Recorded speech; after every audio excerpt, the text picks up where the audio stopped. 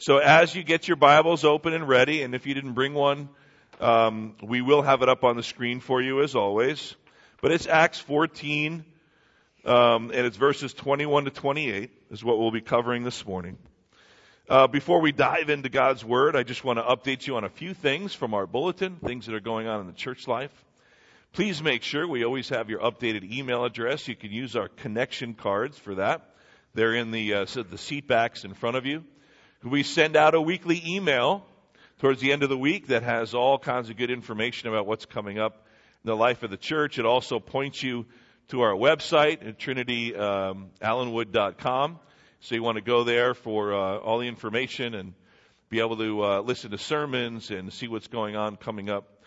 And so there's many ways to stay connected to Trinity so we all know what's going on. And of course, these bulletins are a great way as well. So you'll notice what's coming up for the week. We have the Ladies Book Club again. That's once a month. That's tomorrow morning at 9 a.m. And then we have our theology class this week. Circle of Friends, of course, is still going strong. One of the community groups is still going. The softball team has had a few games already. It would be awesome if you could go and support them. It is on the home field this Friday, Brielle Field, and it's pretty close to here. So especially if it's good weather and we're going to play, you should consider coming out to support the team. But just hold on to these and make sure that you keep note of everything that's going on. We have updates to our capital campaign. We're well on our way to reaching our goal. And so we want to continue to pray about how we can give towards that to reach our goal so we can make some much needed improvements to the facility that God has blessed us with here. And then, of course, you'll see 3 words on the bottom of the page, which you'll hear more about during today's message. Learn, grow, and serve. 3 words that are important to us here in a Trinity family, that we gather often to learn about who God is and who we are in His story and in His plan. And as we do that, we are changed and transformed and we grow. And then as we grow, we are then motivated to go and to serve one another in the church, as Scripture tells us to do, but then also outside of these 4 walls to go and serve the community and the world around us, bringing the good news of Jesus Christ. And so that kind of updates us on where we are. And so we are in Acts chapter 14, and just to kind of give you a quick review of where we are ending the first missionary journey of the Apostle Paul, of course, along with his partner Barnabas. And so today's short passage at the end of chapter 14 is the story of the end of their first journey. And there's something in particular that I wanted to point out this morning as sort of our takeaway from the passage this morning about what happens to them on this journey as sort of a summary of what God brought them through and the journey they were on. But, it was, as I was reading through this, it was a reminder that, we all have some kind of scar. I bet you if I asked you to raise your hand, I bet you every one of you would say you have some kind of scar on your body. Maybe when you were a kid you fell, or you had an operation, or you did something really dumb and you have a scar. Some of us have many scars. Now, of course, many of us have scars that you can't see. And there's scars that scar our hearts and our spirits, our emotions, our minds. But you know what? We all have some kind of scar. And have you noticed, now I know it's been going on for thousands of years, but it just seems even more popular these days. Have you noticed how many TV shows there are about people getting tattoos? And however you feel about that, it's very common and popular now. And many of us here in this room have a tattoo. You don't have to stand up and show it to us, please. It's all right. But but what is a tattoo? In a way, it's a scarring. It's a mark on your body, and people get them for different reasons. Sometimes it's a piercing.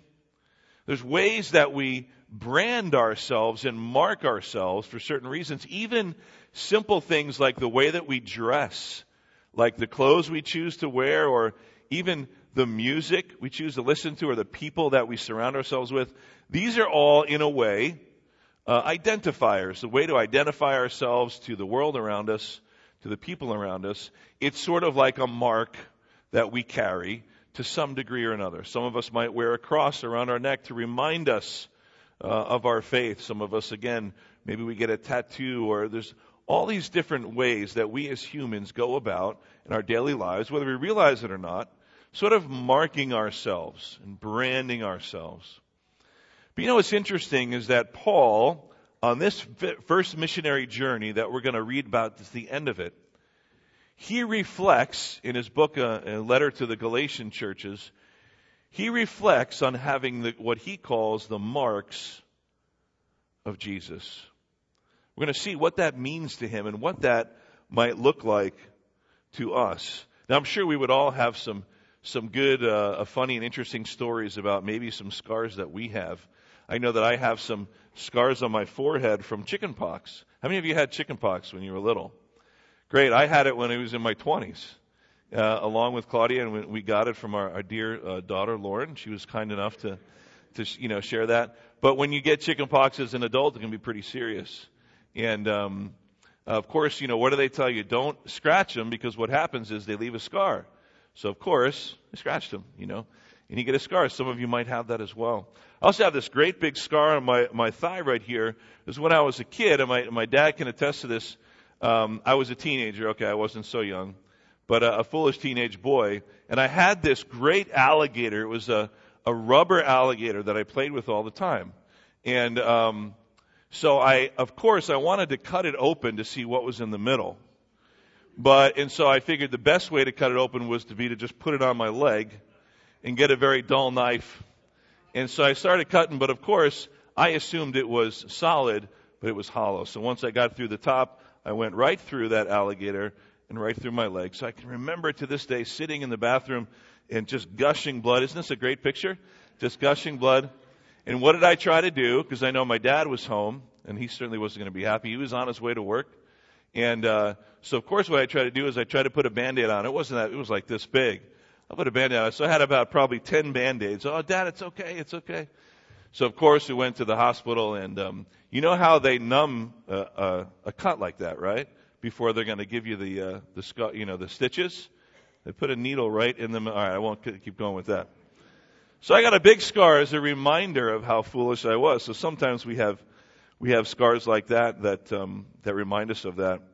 But good or bad, we all have some kind of scar or marking or something physically, or even, like I said, even mentally or spiritually or emotionally that we carry with us. And those are reminders. Again, good or bad, they are reminders of a part of our story, reminders of a particular event in our lives. Well, what's interesting here is that as Paul and Barnabas are concluding their journey, and Luke, who wrote the book of Acts, about the whole mission of the church and the early church, is recounting the story of their missionary journeys. What we see is that actually in the letter to the Galatian churches, a letter we went over many months ago, if you remember, we went through the book of Galatians. If you remember the whole title of that series, one word, was freedom. It's all about freedom. That's what the book of Galatians was. Well, it's interesting. The tie-in here is that Paul wrote the book of Galatians right after their first missionary journey. So right at the end of chapter 14 in the biblical timeline, Paul and Barnabas go back to the original church in Antioch. We're going to see that in a minute when we read through it. And when they come back, they're sort of on a furlough, so to speak, from their mission work. And before they even go to the Jerusalem Council, which happens in 15, we'll get to next week, while he's back at the church in Antioch, the original church, he writes a letter to the churches in Galatia. Now, why is that important?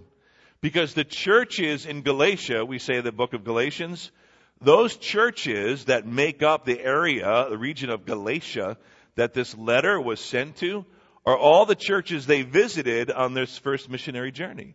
So Iconium and Lystra and Derbe, all these cities that we were looking at, that they went, they preached the gospel, and they planted churches. And so they went all around and they did that. And we're going to see now what they did is they backtracked the same path. Instead of just heading home, they went back around for a particular reason. We'll get to that in a moment.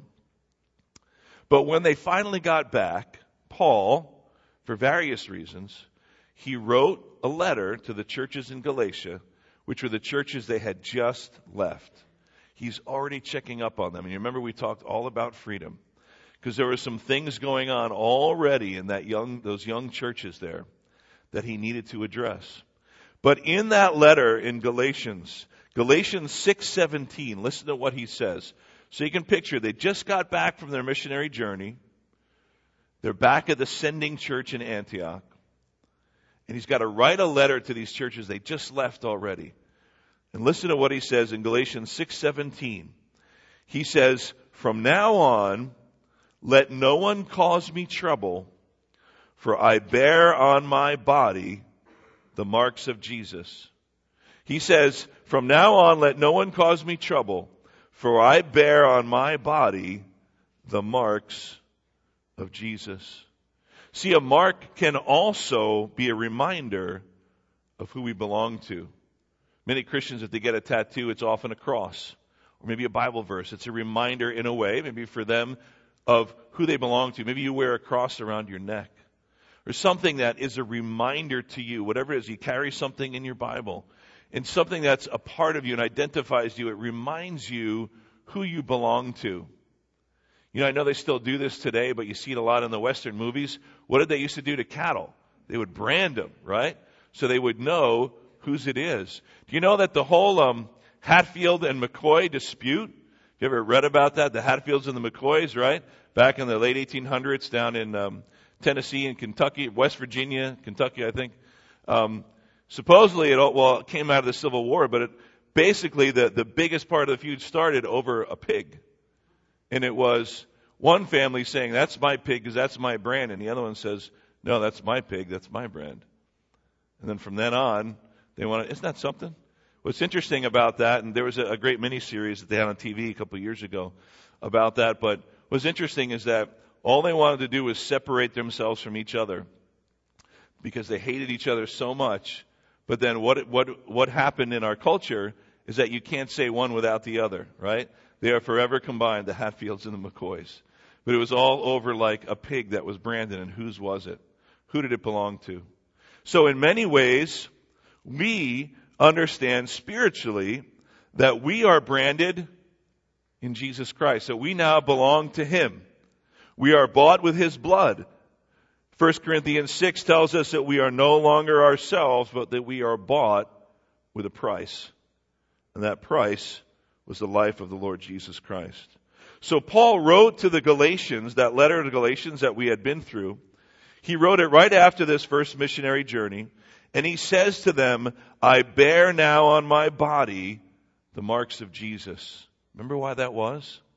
Remember what we read about a few weeks ago, what happened to Paul? He was stoned. Remember, he was stoned and left for dead. They even thought he was dead. And they dragged him out of the city. And then miraculously, how it says, he stood up, brushed himself off, and went back into the city. And he and Barnabas went on to continue to preach to great success. So now I want to read this passage from Acts 14, 21 to 28. It brings to conclusion the very first missionary journey of Paul and Barnabas. They kind of come full circle, and they end back up in Antioch. And that's where we're going to park ourselves for this morning, to see exactly what did they learn from their first missionary journey. And what can we learn specifically from the fact that Paul reminds those churches, hey, look, I bear on my body the scars of my faithfulness to God and to you for preaching the gospel. And remembering that in some ways we all bear the marks of Jesus Christ. But we ought to be reminded of what does that look like in our lives and what does it mean to be sold out for Him. Here's what it is, Acts 14, 21 to 28. It says this, when they had preached the gospel to that city and had made many disciples, they returned to Lystra and to Iconium and to Antioch. See, they went back full circle where they had come from. Strengthening the souls of the disciples, encouraging them to continue in the faith, and saying that through many tribulations we must enter the kingdom of God. And when they had appointed elders for them in every church, With prayer and fasting, they committed them to the Lord in whom they had believed. Then they passed through Pisidia and came to Pamphylia. And when they had spoken the word in Perga, they went down to Italia.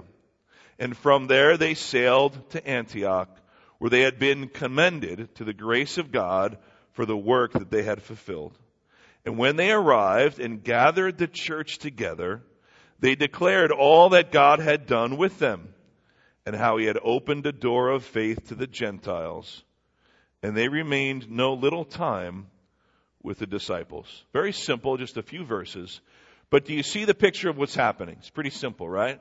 They had finished their journey, and interestingly enough, they didn't continue from that last city of Derbe then to go back to the church in Antioch. They actually traced their steps backward, back through every city they had been to, preached in Perga where they didn't get to preach before, but every place where they had preached and there was new believers and there was a young church, they visited them.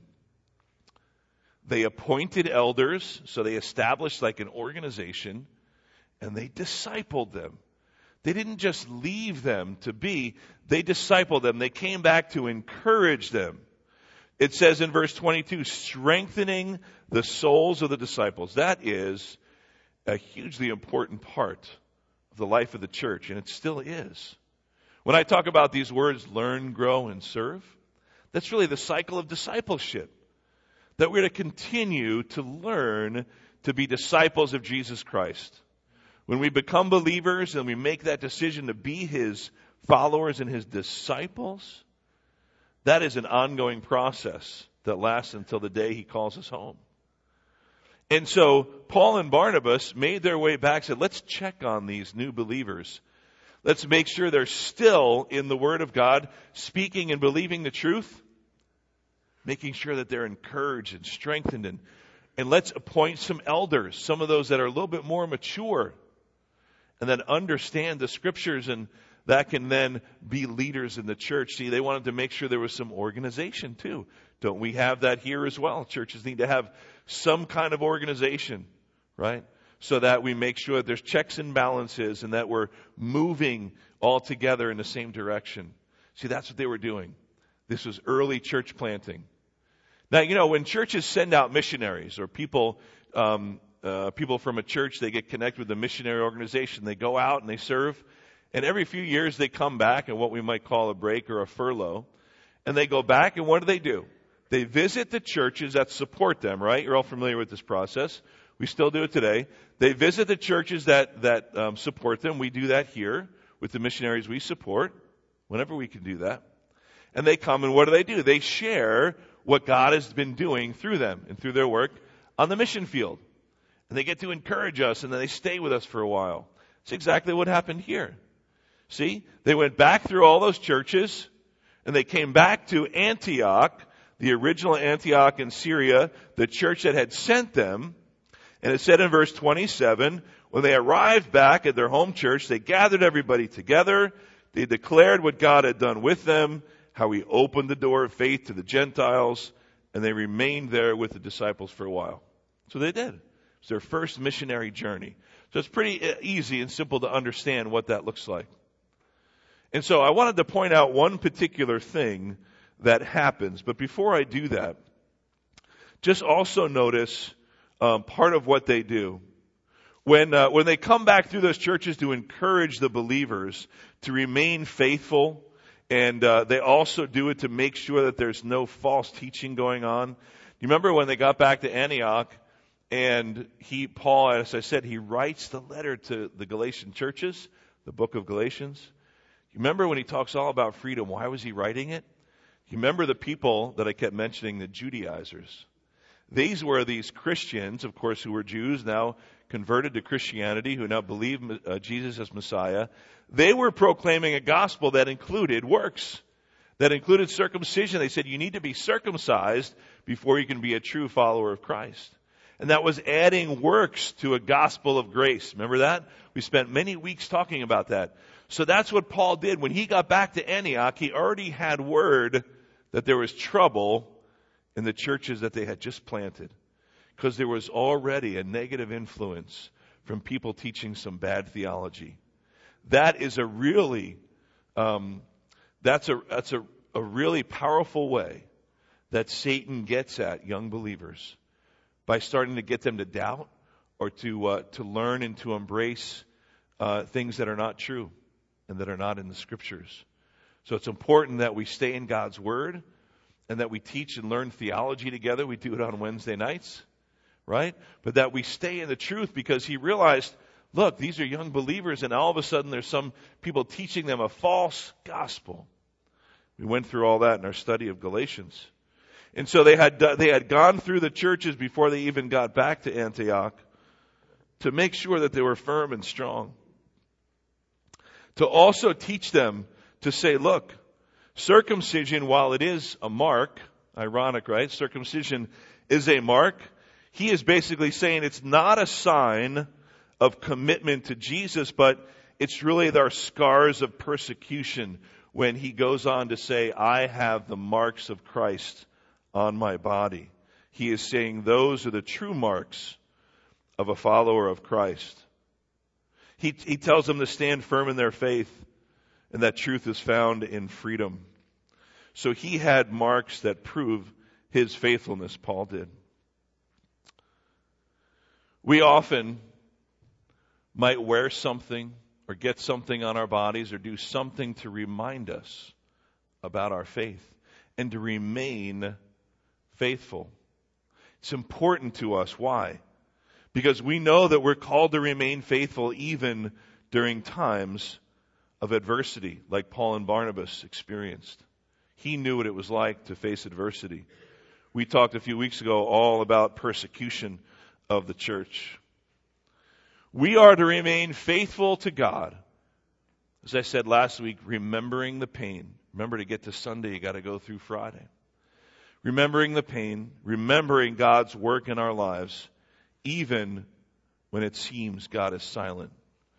Don't we feel like that sometimes? Or we might hear that a lot from brothers and sisters in the Lord. They say, I just feel like God is silent in my life. I pray and I read and I go to church and I do all these things I know that I'm called to do, but somehow it seems God is so distant, like he is silent. Can you imagine what Paul must have felt? Remember when he was stoned? Perhaps when he was done just being brought out of that and he was ready to go and preach, there must have been a moment at least when he thought, God, why did you allow me to be stoned? Do you ever think about that? We know what we can learn from that, but why would God have even allowed the Apostle Paul to be stoned? Do you remember later on when Paul pleads with the risen Lord Jesus Christ to remove that thorn in his flesh? What does Jesus say? He says, no, he says, let my grace be sufficient. There's always a reason for adversity. And when it seems God may be silent, there is a reason. We might sense that. More about that in a minute. We are to continue on being faithful, just like Paul and Barnabas did on their first missionary journey. They're to have confidence. We are to have confidence just like they did.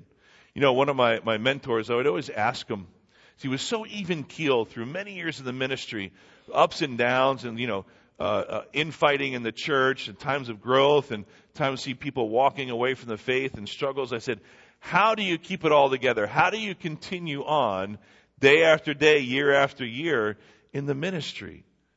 And he said, it's about confidence in the calling. When you're confident in your calling in Christ, no matter what that looks like, for us, if you're confident in your salvation, if you're confident in knowing that Christ has called you to himself, then that is your firm foundation. We can weather any storm, the highs and the lows of life. We can have the proper perspective on things because we know that through all the changes in life, God never changes. Is that right? Thank you. Even when he seems distant, even when he seems uninterested in our lives, maybe he seems like he's not answering our prayers, the truth of Scripture is that he is still God. So ours is to trust that he is who he says he is, and will do what he says he will do. We just remembered last week the cross of suffering and the joy of the empty tomb.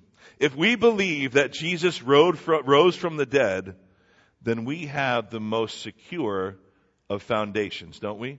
That's why we say that the resurrection of Jesus Christ is the cornerstone of the Christian faith. For Paul even says, without it, we have no faith. Our preaching is in vain. We also are to remember that he is God and we are not. He sets the standards by which we live. We don't set our own standards. Scriptures teach us that he sends the rain on the just and the unjust. He has mercy on whom he has mercy. He hardens whom he hardens. Read it in Romans chapter 9. Exodus chapters 10 and 14. We're all tempted to doubt God's love for us, his compassion, his care for us at times in life when things just aren't working out. We need to remember this, though. If he has loved us enough to provide the body and blood of his Son for us, that we may have eternal life, and if we are secure in our eternal salvation, then why would that same God abandon us on this side of heaven?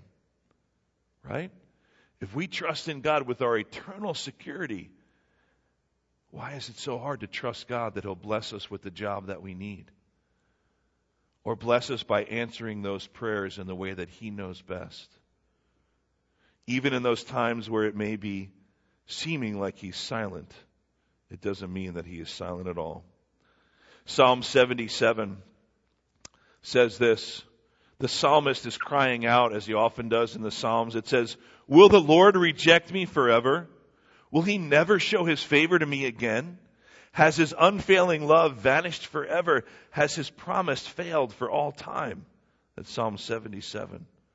See, this prayer communicates the heart of a man who is focused on finding God. Later in Psalm 83, he says, "O God, do not keep silent. Be not quiet, O God, be not still."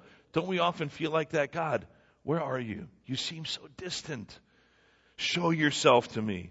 Answer my prayers. Fill me. At times, finding God can seem so difficult, even for those of us who are secure in our relationship with him. Life brings many changes, doesn't it? What is it always said? That change is the only constant in life. Things are always changing. Maybe it's a loss of a job. Maybe it's a promotion. Maybe it's a marriage or a divorce. Maybe it's a birth of a child or the death of a loved one. Even when change is positive, it can interrupt our feelings of well-being and sort of our comfort zone. We all have that comfort zone. But we can bring up that question time and again. Where is God anyway? Why am I having such a difficult time in finding God? It's important to remember Jeremiah 29. He says, "You will seek me and find me when you search me with all your heart. I will be found by you." I will be found by you. See, what happens is sometimes we just feel like God is far from us. But we have to be careful of basing everything on our emotions, don't we? We might feel that God is distant. But he told us in his word, which we need to stand on, that he will never leave us or forsake us. Jesus says that in Hebrews 13. And God never lies. So therefore, what we need to do is reject those unfounded thoughts, those unfounded conclusions about our current circumstances that contradict what we know about God from his word. We are called to walk by faith and not by sight, it says in 2 Corinthians. So if we know something to be true in the scriptures, but we're feeling something different, are you going to trust your feelings and emotions, or are you going to trust the word of God? If you feel God is distant and not answering your prayers, but the word of God says that he's not a liar, and the word of God says that he's a promise keeper, he has fulfilled all these prophecies and will continue to do that. And he has provided his one and only Son for you and your eternal security. You're going to put your trust in that. Or you're going to put your trust in a fleeting feeling that somehow God has abandoned you. I'm not saying it's easy, but we need to remember the truth of God's word. We go back to Psalm 77. When he cried out saying, God, don't be silent. Are you going to let my adversaries fall on me all the time? When he says, are you going to reject me forever? You're never going to show me your favor again? But then, as he often does, the psalmist comes to his senses, as it were. And he says later on in Psalm 77, okay, I will remember the deeds of the Lord. I'll remember your miracles of long ago. I'll meditate on your works and consider your mighty deeds. The scars that we carry with us, no matter what they look like. The marks we put on ourselves, intentionally or unintentionally, they remind us of our story. But they are to remind us of God's presence in our life. Good or bad, God is there with us. See, when Paul and Barnabas went back through those churches to go back home, they appointed leaders. They set them up to grow, making sure they were healthy. But they began the process of discipleship, teaching them how to live for Christ. What does that mean, to be a disciple? In essence, it's learning to remember. In essence, discipleship is learning to remember to be faithful and how to be faithful. Discipleship is described this way. Listen to these words. Christian discipleship is the process by which disciples grow in the Lord Jesus Christ and are equipped by the Holy Spirit who resides in our hearts to overcome the pressures and trials of this present life to become more and more Christ-like. There's many ways to describe discipleship. But the marks of a disciple, just like the marks that the Apostle Paul carried on him, are these. Putting Christ first, that means, in essence, worship. When we worship, we are putting God first. Following the teachings of Christ, that's obedience. Letting Him lead, that is our submission to our Lord. Loving one another, that's our fellowship and a big part of discipleship. And of course, sharing the gospel, evangelizing, letting people know about the hope that is within us. These are all things that we do as disciples, marks of a true disciple. We must be committed to that discipleship cycle, that we learn, we grow, and we serve, and we repeat that. See, Paul and Barnabas, they did this. Think about it this way. As they backtracked through their journey to go back home, checking on all the Christians, they were also maturing, weren't they? They weren't fully mature followers of Christ when Christ set them out from the church in Antioch. They learned as they went. And sometimes they learned the hard way. But all the while, who did they let do the leading? The Holy Spirit. They let God do the leading. Even Paul and Barnabas had to learn that. So they learned by doing. They learned it out on the mission field. In success and failure, in comfort and in their conflict, they still praise God and they preach the gospel all the way. Remember, when Paul was stoned and left for dead, he got up, brushed himself off, went back into the city they had just dragged him out of, and he got Barnabas. He said, let's go on. We're going to the next city to preach the gospel. See, Paul had marks of his faithfulness and his commitment to the Lord. The question this morning is, what things in your life mark your faithfulness to Jesus? And what things in your life give evidence to your trust in Him? What are those things in your life that show others that you're faithful to your Jesus? And what things in your life give evidence that you put your faith and trust in Him every day? Let me end this message where I began. We all have some kind of scar or marking that represents a certain event in our lives. Again, maybe events we don't want to remember. Some about our foolishness when we were young. Others perhaps we put there for a reason to remind us in a positive way.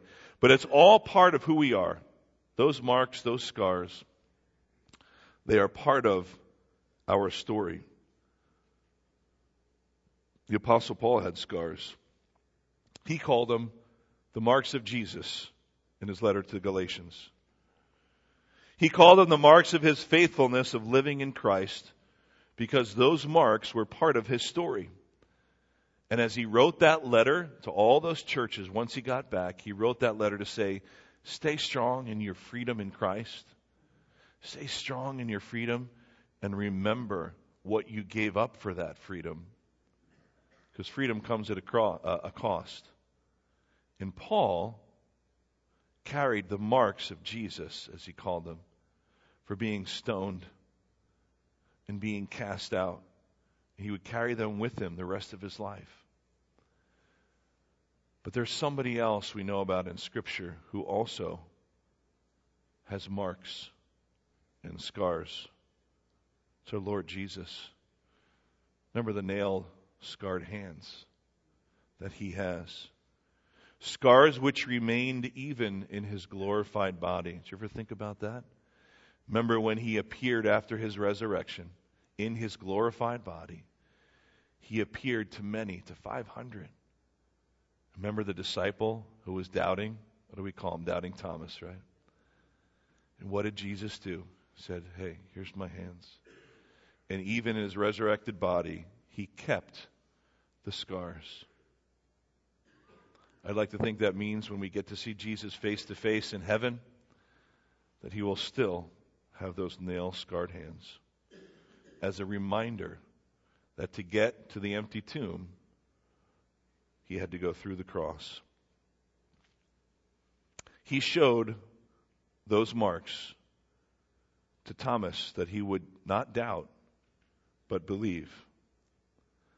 The marks of Jesus Christ also tell an amazing story. And it's a story that we should never forget. I want to end today's message with a video. It's just a few minutes long, but let this be just a way to sort of conclude this idea of being branded for Christ and what it means to carry that mark of him on our new hearts that he's given us. That we are now bought with a price, so we are no longer our own. And remember, in those times of doubt and insecurity, in those times when we feel like God is silent and not speaking to us, Jesus does the same for us that he did to Thomas. He shows us his marks, his brands that he took for us to show that not only we belong to him, but he belongs to us. Let's watch this video together.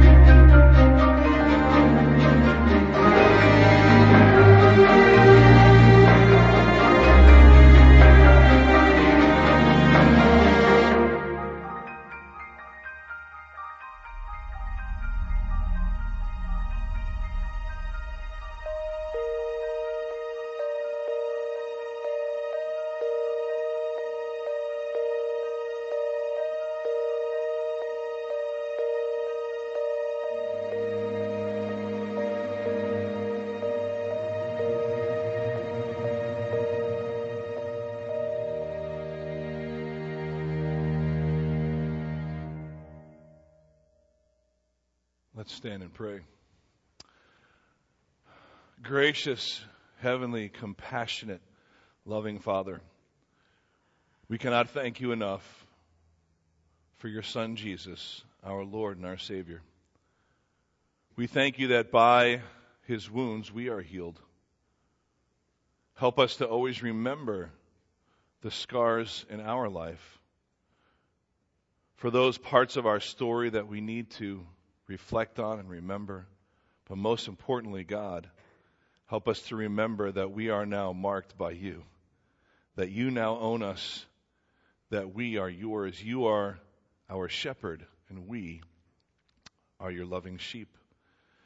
God, would you always go before us through your Holy Spirit to lead the way, helping us to remember the story that we have to tell, and that, God, we would always be encouraged to know that those scars remain as a reminder of Christ's sacrifice for us, that if he died for us, that we are simply to live for him. God, we thank you for the truth of your word, for the great example of the Apostle Paul, the scars that he bore on his body. God, help us to remember that we are called to endure as well through trials and tribulations, whatever we may experience in this life, because you are always with us. We thank you for that, and we thank you now in Jesus' precious name. Amen. Amen.